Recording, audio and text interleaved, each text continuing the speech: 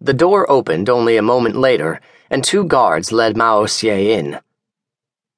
He was a small old man, bald, with deep wrinkles across his forehead and a beaked nose. His hands had been cuffed in front of him, and another set of cuffs chained his legs together. These had been linked by a 3rd chain between the 2. The guards sat Malniveau in the seat across from Pelté. Fournier had also come in with the 3 other men. "We will be right outside the door. If he tries—" "We'll be fine," Pelté interrupted. "But if—" "We'll be fine." Fournier flared his nostrils, the first time he had allowed his emotions to be seen.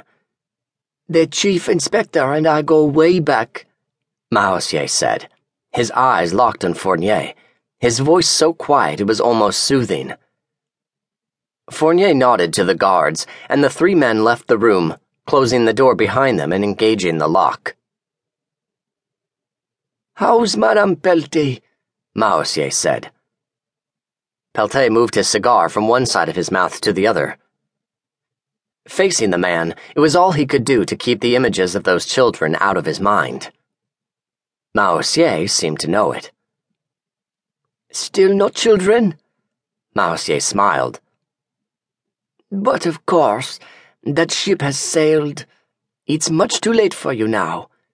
Such a shame. Children really make the world worth living in." His eyebrows furrowed, and his lips fell in a theatrical frown. "Of course, there are never any children here." His expression went cold. "Plenty of rain, though." Pelté bit his cigar again. He'd have to light it soon just to help him breathe. "But of course, even if it's too late for Madame Pelté, it's not too late for you.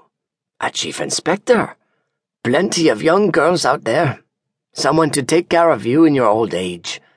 Think of it." Malnieu's excitement at his own fantasy took him over, and he looked up, almost overjoyed. The chains weighing him down were nothing to him. He looked back at Pelté.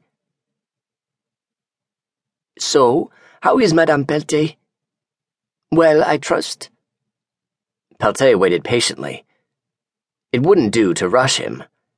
If Malniveau thought that he was getting a reaction from the inspector, then he would go on forever.